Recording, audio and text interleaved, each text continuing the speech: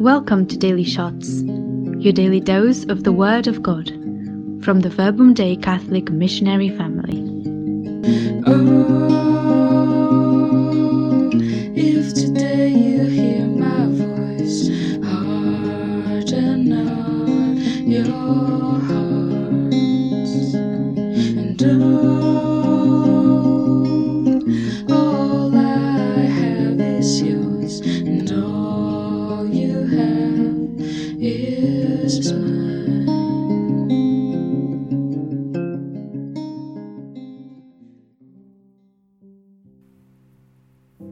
By their fruits you shall know them. Good morning, everyone. Welcome to Daily Shots. My name is Margaret. I am a Verbum Dei missionary living in Taiwan. Today's Gospel is from Matthew chapter 7, verses 15 to 20. Allow me to read it to you. Jesus said to his disciples, "Beware of false prophets who come to you in sheep's clothing, but underneath are ravenous wolves. By their fruits you will know them. Do people pick grapes from thorn bushes, or figs from thistles?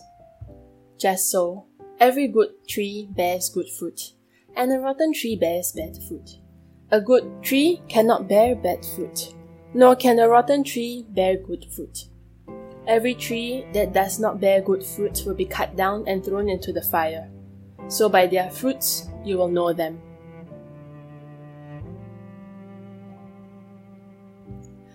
This gospel seems very apt in today's world.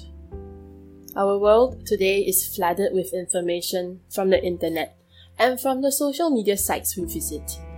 Such media sometimes present us with untruths which have negative effects on our lives because the message they bring may linger in our minds and in turn affect our behavior. Are we careful with what we consume? We can judge false prophets by the result of their words. If their words result in peace and love, we can believe them.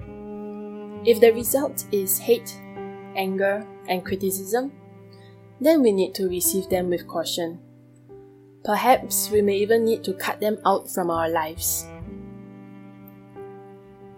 As we get used to so much false information streaming in, we may become very quick to judge.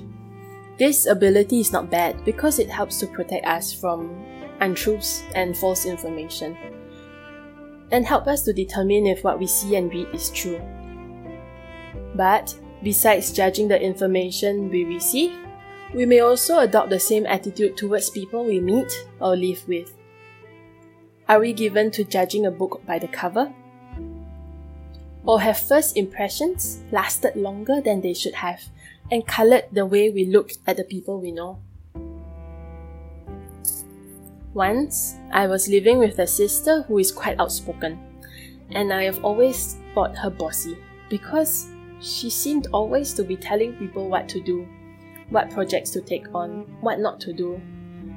Then one day during lunch, we had a delightful conversation, discussing and planning what we can do to celebrate one of our community's feast day. And then one time when I was reflecting upon that experience, I realized that the sister I have always thought bossy was the one who pushes the community to go out of our comfort zone and to try new things. And this experience made me ask myself if I have been too quick to judge my sister, allowing that judgment to colour how we live and work together. And in fact, this judgment made me miss out on the talents and gifts that my sister offers. And often in the process of allowing my sister to push me out of my comfort zone, I also discovered my own gifts of creativity and spontaneity. So, is there someone in our life whom we have been too quick to judge and allowed that judgment to affect our relationship? We need to learn to discern in our daily life. Jesus wants us to be aware of false prophets, but He also gives us a very concrete and practical guideline for our discernment, to recognize the prophets by their fruits. Our world sometimes can be so confusing. On one hand, being flooded with false information and promises from the internet.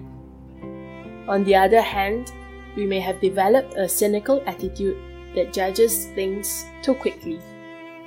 We need to discern, to recognize the false prophets who bear fruits that are not good. But there are also good prophets who may not appear as how we imagine, and who offer their fruits and gifts in ways that we do not expect. So in prayer today, let us ask for grace to have the insight and wisdom, to allow the Holy Spirit to open our eyes to recognize the truths He guides us to in life.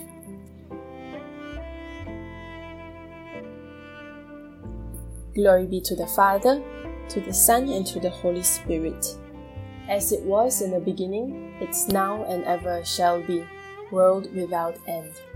Amen.